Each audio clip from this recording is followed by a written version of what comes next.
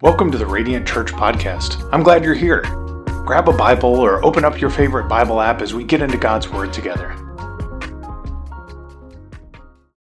Today we're going to be in Malachi chapter 3.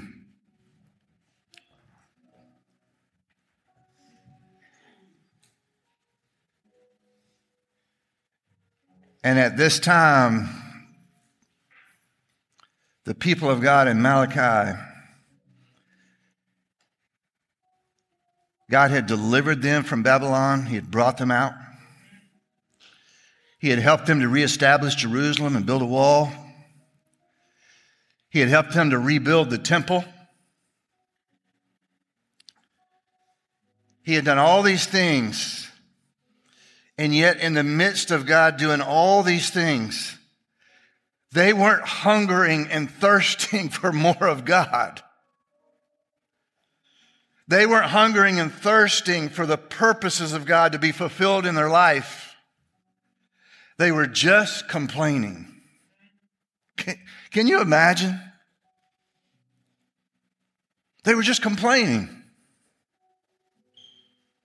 God had done these things for them, and yet they were just demanding more. And coming out of that worship moment, I just want to be reminded today, as we look in Malachi chapter 3. Listen, God is at work in your mess. He's in the room with you. He's got a plan. If you don't have a Bible, we'll bring one to you. Just raise your hand. Someone will come forward. You can get a Bible. If you don't have a Bible at home, please take this home with you. Put your name in it. Take it home with you. There's a marker in the Bible for where we are today in Malachi chapter 3.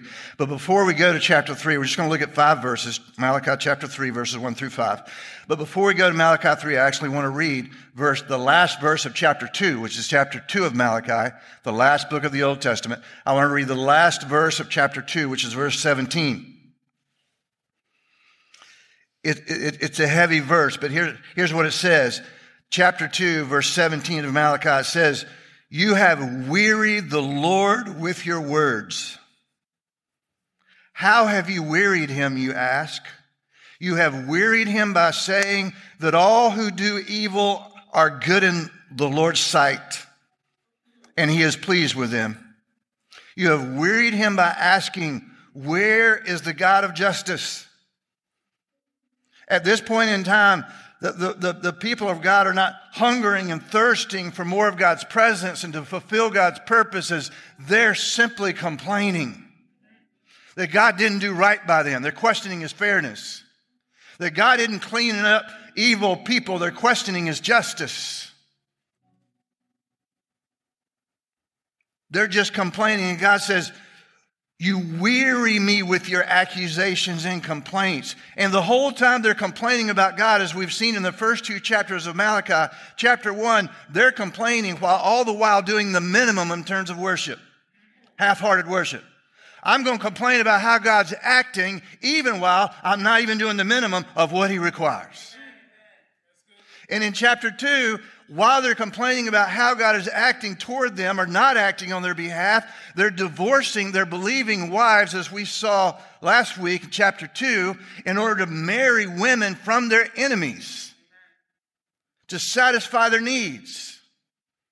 So they're begging God, hey, make Israel great again. Restore the temple to its former glory. Crush all of our enemies to ashes. Well, just a little asterisk.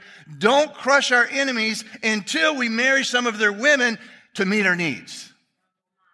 Isn't our relationship with God weird sometimes? God, I want you to do this or not do this, but God says, you weary me. You weary me with your demands to clean everybody up but you. You see, God is looking for a people to purify for his purposes. And here, the people of Israel were looking for a God just to fulfill their preferences. May we never be that people. Amen. Let's pray together. We'll jump into Malachi chapter 3. Father,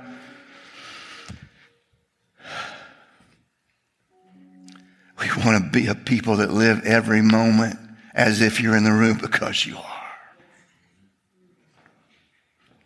We want to be a people who submit to the Spirit in us as believers, as sons and daughters adopted, as we put our faith in you. We want to live as sons and daughters submitted to your Spirit in us, that you might purify us for your purposes, for your glory, for your name to be made great, not ours.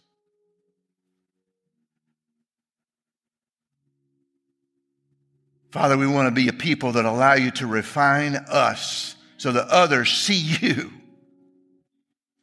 in us. Father, we don't want to be a people that demand and complain and accuse and walk around weary because of what we think you should or shouldn't have done, and weary you. Father, we want a people that as you purify us, you are fulfilling your purposes in a way that changes our world. Starting with my life, my family, my street, my neighborhood. Father, we want to be your people to make your name great. It's your name we pray. Amen. Anybody remember sitting in the school office waiting for somebody to come straighten out your mess? Come on now, don't leave me hanging.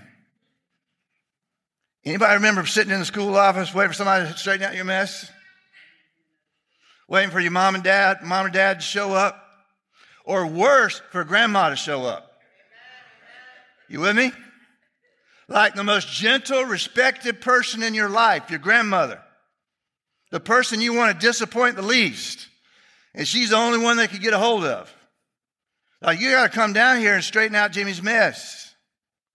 And you're sitting there in the office like, what is going to happen? And there's part of your mind that says, hey, my grandma's coming and she loves me and she'll do anything for me. And she is going to straighten these people out. I got an advocate. Right? You think in the back of your mind. Because listen, I wasn't the worst one. I was halfway trying in class. I mean, all these other boys sitting over here laughing and cutting up and carrying on, they're the worst ones. I'm just the tip of the iceberg. They were picking on me. Grandma's going to come in here and clean these folks up. Right? And then you see her face when she comes through the door. You're like, oh no. She's not coming to clean them up. She's coming to clean me up. You're like, whoa. Grandma, listen, I wasn't the worst one. I was trying. Listen, they were the ones. Look, they're all over there laughing. Nobody's showing up at the school to clean them up. They're more at fault. They're just laughing, and they're going to get away with it. Why don't you? They're not mine. You're mine. You're mine. You carry my name. I gave you better. I taught you better. You have better inside of you. And then the worst thing ever happens. And the most gentle, respected person in your life, your grandma says, what? You disappointed me. And then you're like, just whip me. Just give me a spanking. Don't say you're disappointed in me. I don't want to have an adult conversation here. I don't want to feel all that stuff. Just go ahead and spank me. I'll take 3, right?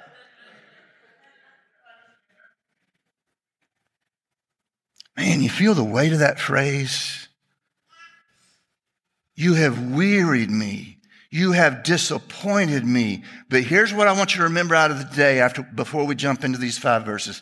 Here's what I want you to remember out of today. God is at work in your mess. He is not deterred by what has happened. He is not deterred by what's going on around you. He is at work in your mess to purify a people for himself and for his purposes. We can say it this way. God is at work in your mess so that you are becoming who you made you to be and to fulfill the purpose that he's put in you. Amen? He is at work in your mess. Look at verse 1. Verse 1 says, Look, I am sending my messenger, and he will prepare the way. Who is this referring to? John the Baptist. It's quoted in the New Testament, right? John the Baptist says, look, I'm sending my messenger, and he will prepare the way before me. God's coming. They're like, hey, when's God going to show up and straighten out all this mess? God says, hey, I'm coming. Then the Lord you are seeking, little sarcasm here. Then the Lord you are seeking will suddenly come to his temple, the messenger of the covenant. Who is this? Jesus, messenger of the new covenant, by his body, his blood, his sacrifice, in order to purify people for himself, right? Whom you look for so eagerly. A little sarcasm there. Hey, you're begging somebody to come clean up this mess around you, then, hey, I'm coming, says the Lord of heaven's armies. I mean, look, Malachi here is looking forward way into the future at both of Jesus' coming, first coming and second coming. First coming as lamb and sacrifice and savior, and second coming as king and judge, establishing his kingdom. Now, we live in the Advent in between. Jesus has come, and he's coming again. True? And we live in that Advent in between of Jesus having come with this new covenant, or new people, and him coming again. And that's what Malachi is talking about here in this first verse. And God says, I am surely coming. Listen, the problem wasn't that Israel didn't want a Messiah. The problem wasn't that Israel didn't want God to be active. They just wanted him to come and to be active and to act on their behalf for different purposes than God had for them. They wanted God to come and make Israel great again. It ain't about that. They wanted God to come and restore the temple to its former glory. It ain't about making the church great again.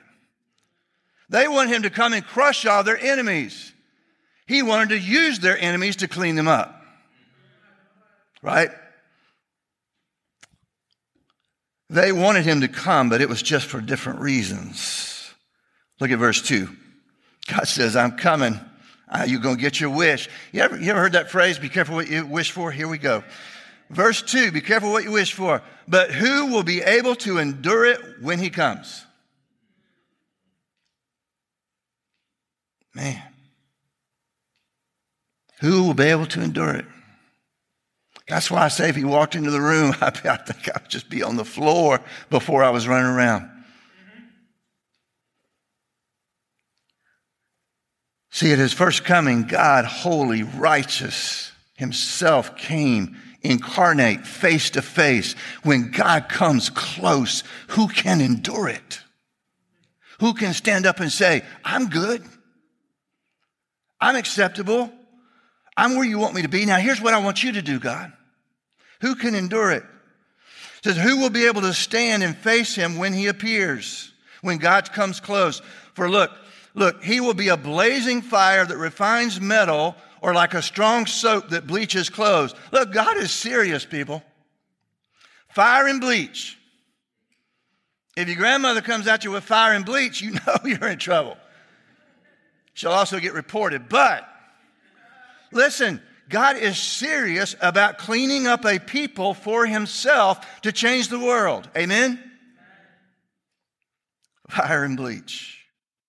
You know, see, Jesus' first coming, we think, Christmas, Advent, these verses are often taught during Advent, during the month of December, leading up to Christmas. Hey, Jesus is coming.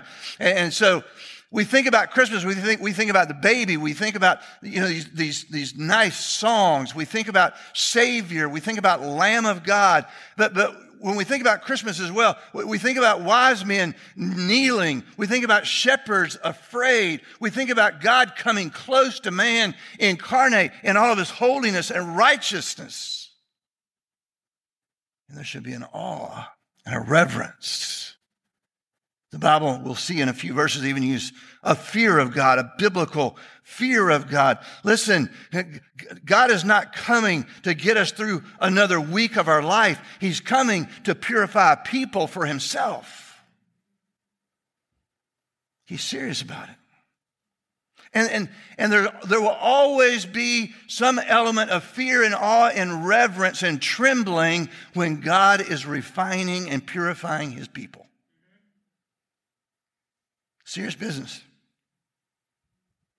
So we think about verse 2, and as we look at that, he's coming, but he's not coming to embarrass their enemies. He's coming to clean them up.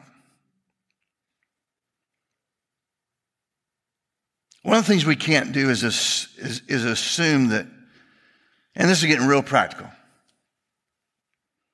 One of the things we can't assume is that God needs to spend more time cleaning up my neighbor than me.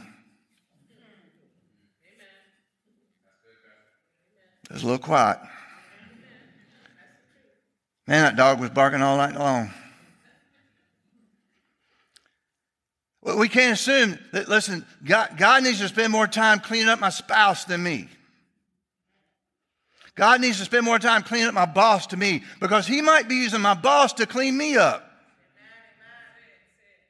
There's a verse in Psalm that says, Moab is my washpot. Listen, I'll use your enemies, Israel, to clean you up to be my people, so that people see me instead of you.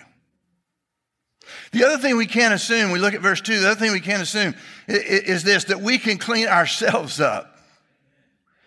I will never forget my son. He was probably 5, 6 years old, 7, I don't know, something. And condemn me or not, I'm going to tell you what happened.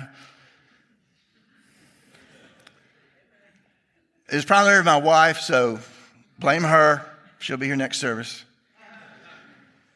But when the kids would smart off or say things they shouldn't, as a last resort, but periodically, the bar of soap was coming out.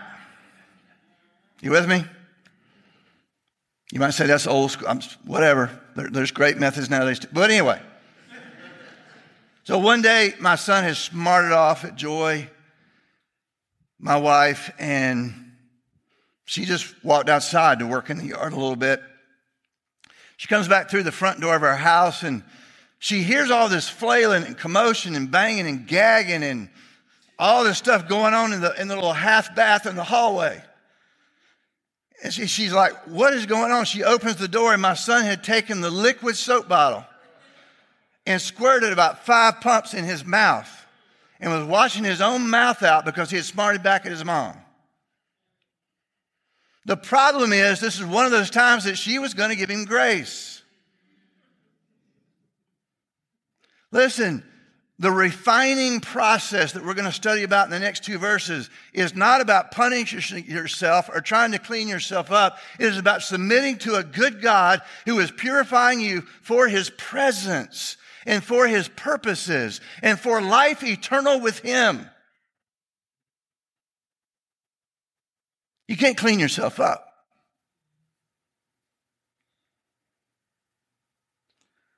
Romans 8, it says, submit to the Spirit, put to death the deeds of the flesh. If we try to clean ourselves up, really, in the end, all we're doing is trying to learn enough, do enough, check enough boxes to get better. Better people are not going to change the world. Only transformed people are going to change the world. Better spouses are not going to change your marriage. Only transformed people are going to change your marriage. You with me? Can't clean up yourself. All right, verse 3 and 4. We're going to spend most of our time here. Verse 3 and 4. Let's read those together. It says,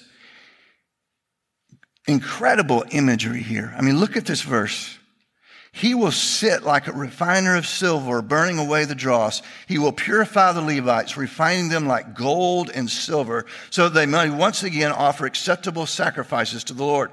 He starts out, like in chapter 2, with the spiritual leaders, the ministry leaders, the Levites. And then he extends this to all the people, application to all the people in verse 4. It says, then once more the Lord will accept the offerings brought to him by the people of Judah and Jerusalem as he did in the past. Now I just want to walk you through this imagery real quick, and then I'm going to give you 4 points in terms of submitting to this refining process.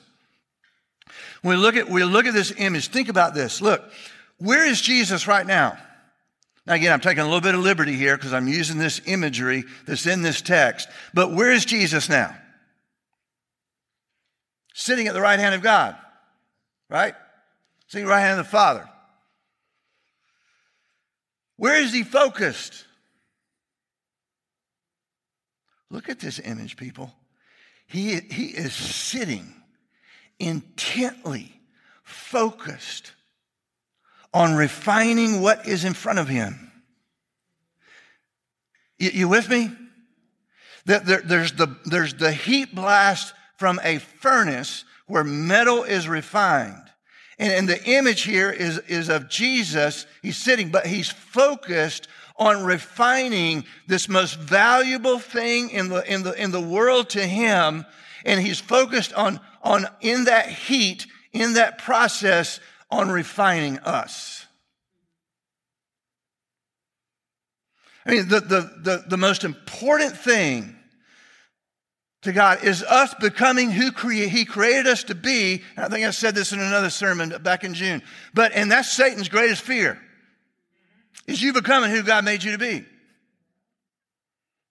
And that's why it's most important to God. That's why it's serious. Fire and bleach. That's why it's serious. Look, and it doesn't say, keep this imagery here for a second. It says refiner's fire. 12 times in Scripture, it refers to God as a refiner's fire. Now listen, he's sitting here focused on his children, sons and daughters, and it doesn't say he's a consuming fire, doesn't say he's a forest fire, doesn't say he's a house fire destroying things. It says he's a refining fire, helping something to be what it was created to be. And in all the details, he's scraping away all the dross as it rises to the top. How do you know when it's near completion? When the metalsmith looks into it and he can see himself.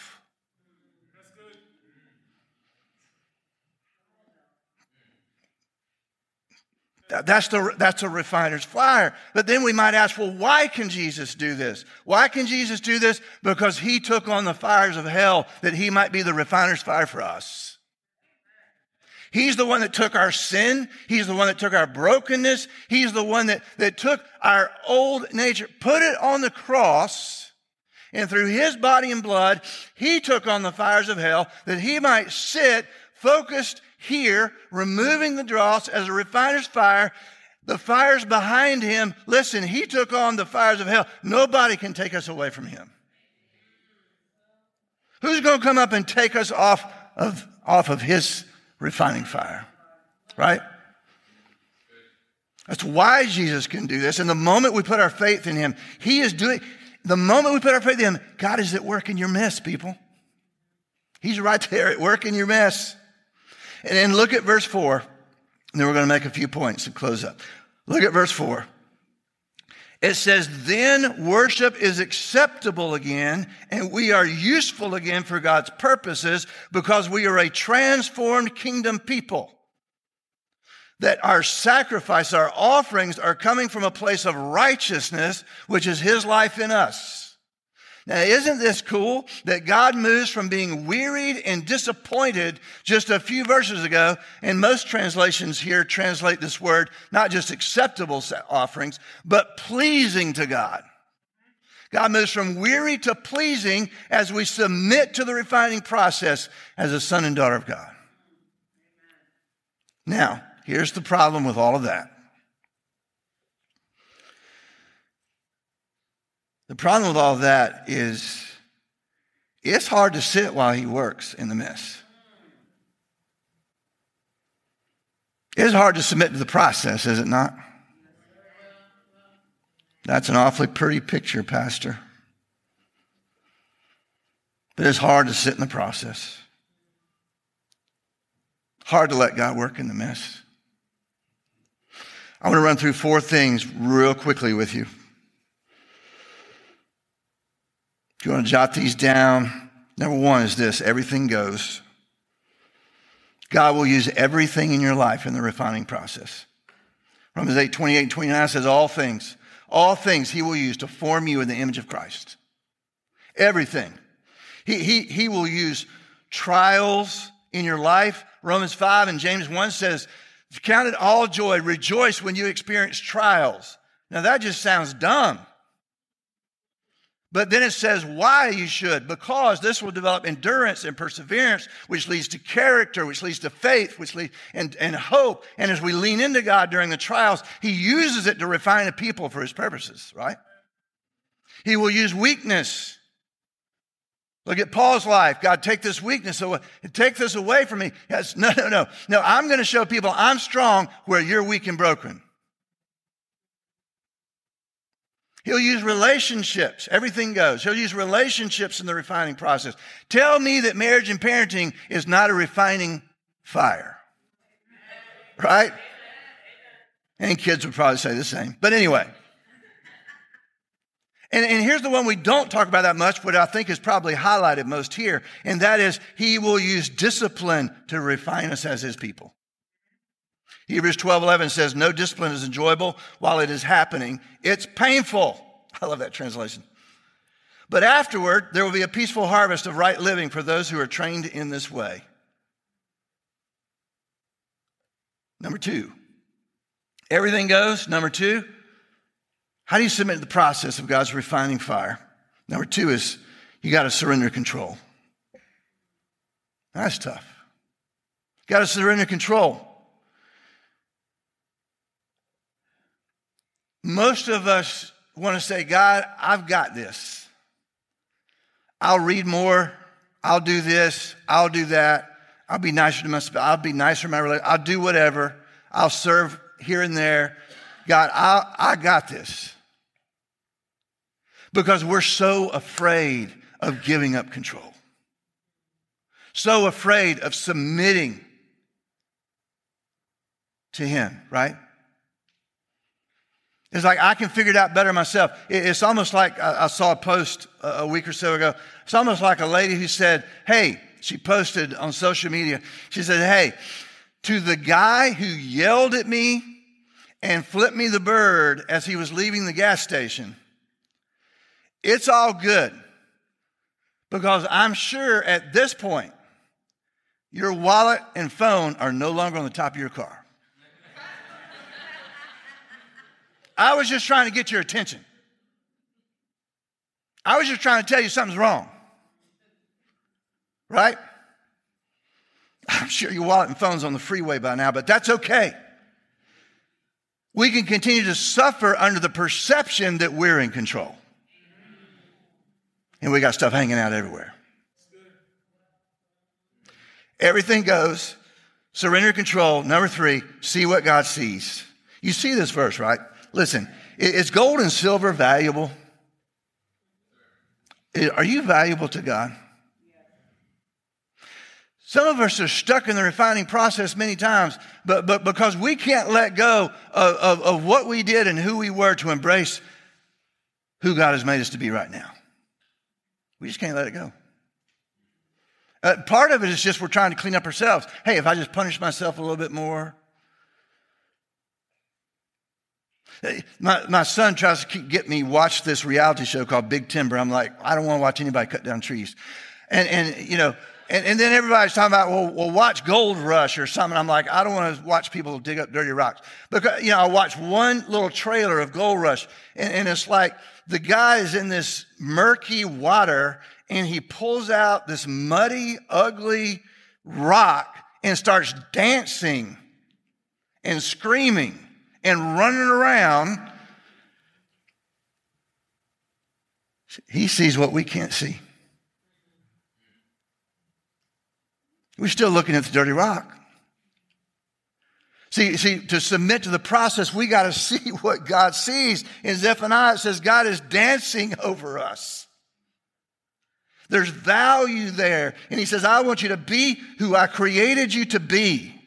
But we can't see it yet. It needs to be cleaned. It needs to be refined and practiced, right? I mean, listen, don't sell cheaply what God has paid so dearly for. Don't sell out so cheaply with your decisions or your life or your actions or your relationships. Don't sell, or your purposes. Don't sell so cheaply what God has paid so dearly. He's made you new. Sons and daughters. Number 4, last one.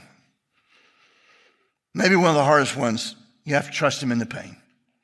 He'll use everything if you submit to him and see what he sees.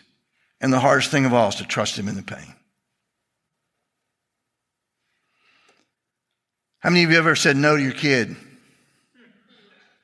How many kids in here have been said no to? And in that moment, your life was completely over. If I don't go to that party, I'll never have a friend the rest of my life. If I don't have that bicycle, I will never escape. I'll never have independence. If I don't get the ice cream cone, listen, if the only side of God's love was dancing and singing, and it's all part of one love, but if the only part we experienced was death, great. But look, part of it is God saying no. Love leads those who care about your best to action on your behalf. It is like a teacher or a coach or a mentor. Used to coach middle school girls basketball. But anyway, there was times, sometimes the only influence in some of these kids' life, and there was times I would just square up a player, right? Face to face, gently, just square up a player face to face and say, you know what? You're not going to like this, but I'm telling you, you may never believe it. I want your best. I want what's best for you. Love leads to action.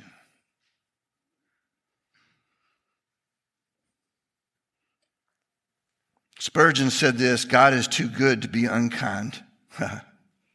He is too wise to be confused. If I can't trace his hand, I can always trust his heart. You trust God in the pain. Let me ask you this. Who do you trust with fire in your house? We had one or two instances a few years ago. I won't talk about my wife while she's not here. But anyway, who do you trust with fire in your house? There's people you don't trust with fire. Do you trust God in the pain, in the refining fire? Let's look at this last verse, verse 5. God says, at this time I will put you on trial. I'm an eager witness against you. See, God's not an impersonal judge. He's not a harsh judge. He's not checked out. He keeps up. He knows all. He's in the room every moment. He's in the room already. He's got all the information. He said, I'll be a swift witness, an eager witness against all sorcerers, adulterers, and liars. I will speak against those who cheat employees of their wages, who oppress widows and orphans, or deprive the foreigners living among you of justice. For these people do not fear me, says the Lord of heaven's armies. He's saying, listen, if you're of me, you're going to prioritize worshiping me over everything else. You're going to keep your covenants with each other that you've vowed to before me, right? Adulteries. You're going to deal in truth, all those vertical things, and then those horizontal things. You're going to treat people well. You're going to look after those who are marginalized. You're going to look after those and make sure those get justice who have no one to speak for me. You see, if we are in the refiner's fire because we're a son or daughter of God, we are a kingdom person, and kingdom people do kingdom things. And Jesus is serious about inaugurating a new kingdom in this world. He came first to begin with a new covenant, to call out a people as his kingdom people, and he will come again to fully establish his kingdom. And we're to be about his work in between. If we are of him, and if he's refining us, we will do kingdom things. We will do the things that he would be doing. And if you don't think kingdom agendas and that you don't think the values of the kingdom and the agenda of the kingdom will challenge you, they are radical. I don't care where you are on the political spectrum. If you're talking about the refiner's fire and becoming a kingdom people, it is going to challenge your political boxes. It's going to challenge your agendas. It's going to challenge who you love sometimes, how you love. Probably another sermon for another day, but let me end with this. Man, he's not playing. He wants us to throw off everything that conflicts with the king and the kingdom, everything that conflicts with hungering for his presence and being right in the middle of his purposes in this world. He wants us to throw off everything that would hinder that. From knowing him more deeply and being used more effectively. and He's refining you. Let's pray together. Thank you for joining our family in North Charleston as we heard God's Word preached today. We would love to connect with you. You can find us online on Facebook, Twitter, and Instagram. Send us a message to learn more about what Radiant Church is doing or support the vision of Radiant Church at radiantcharleston.com/giving.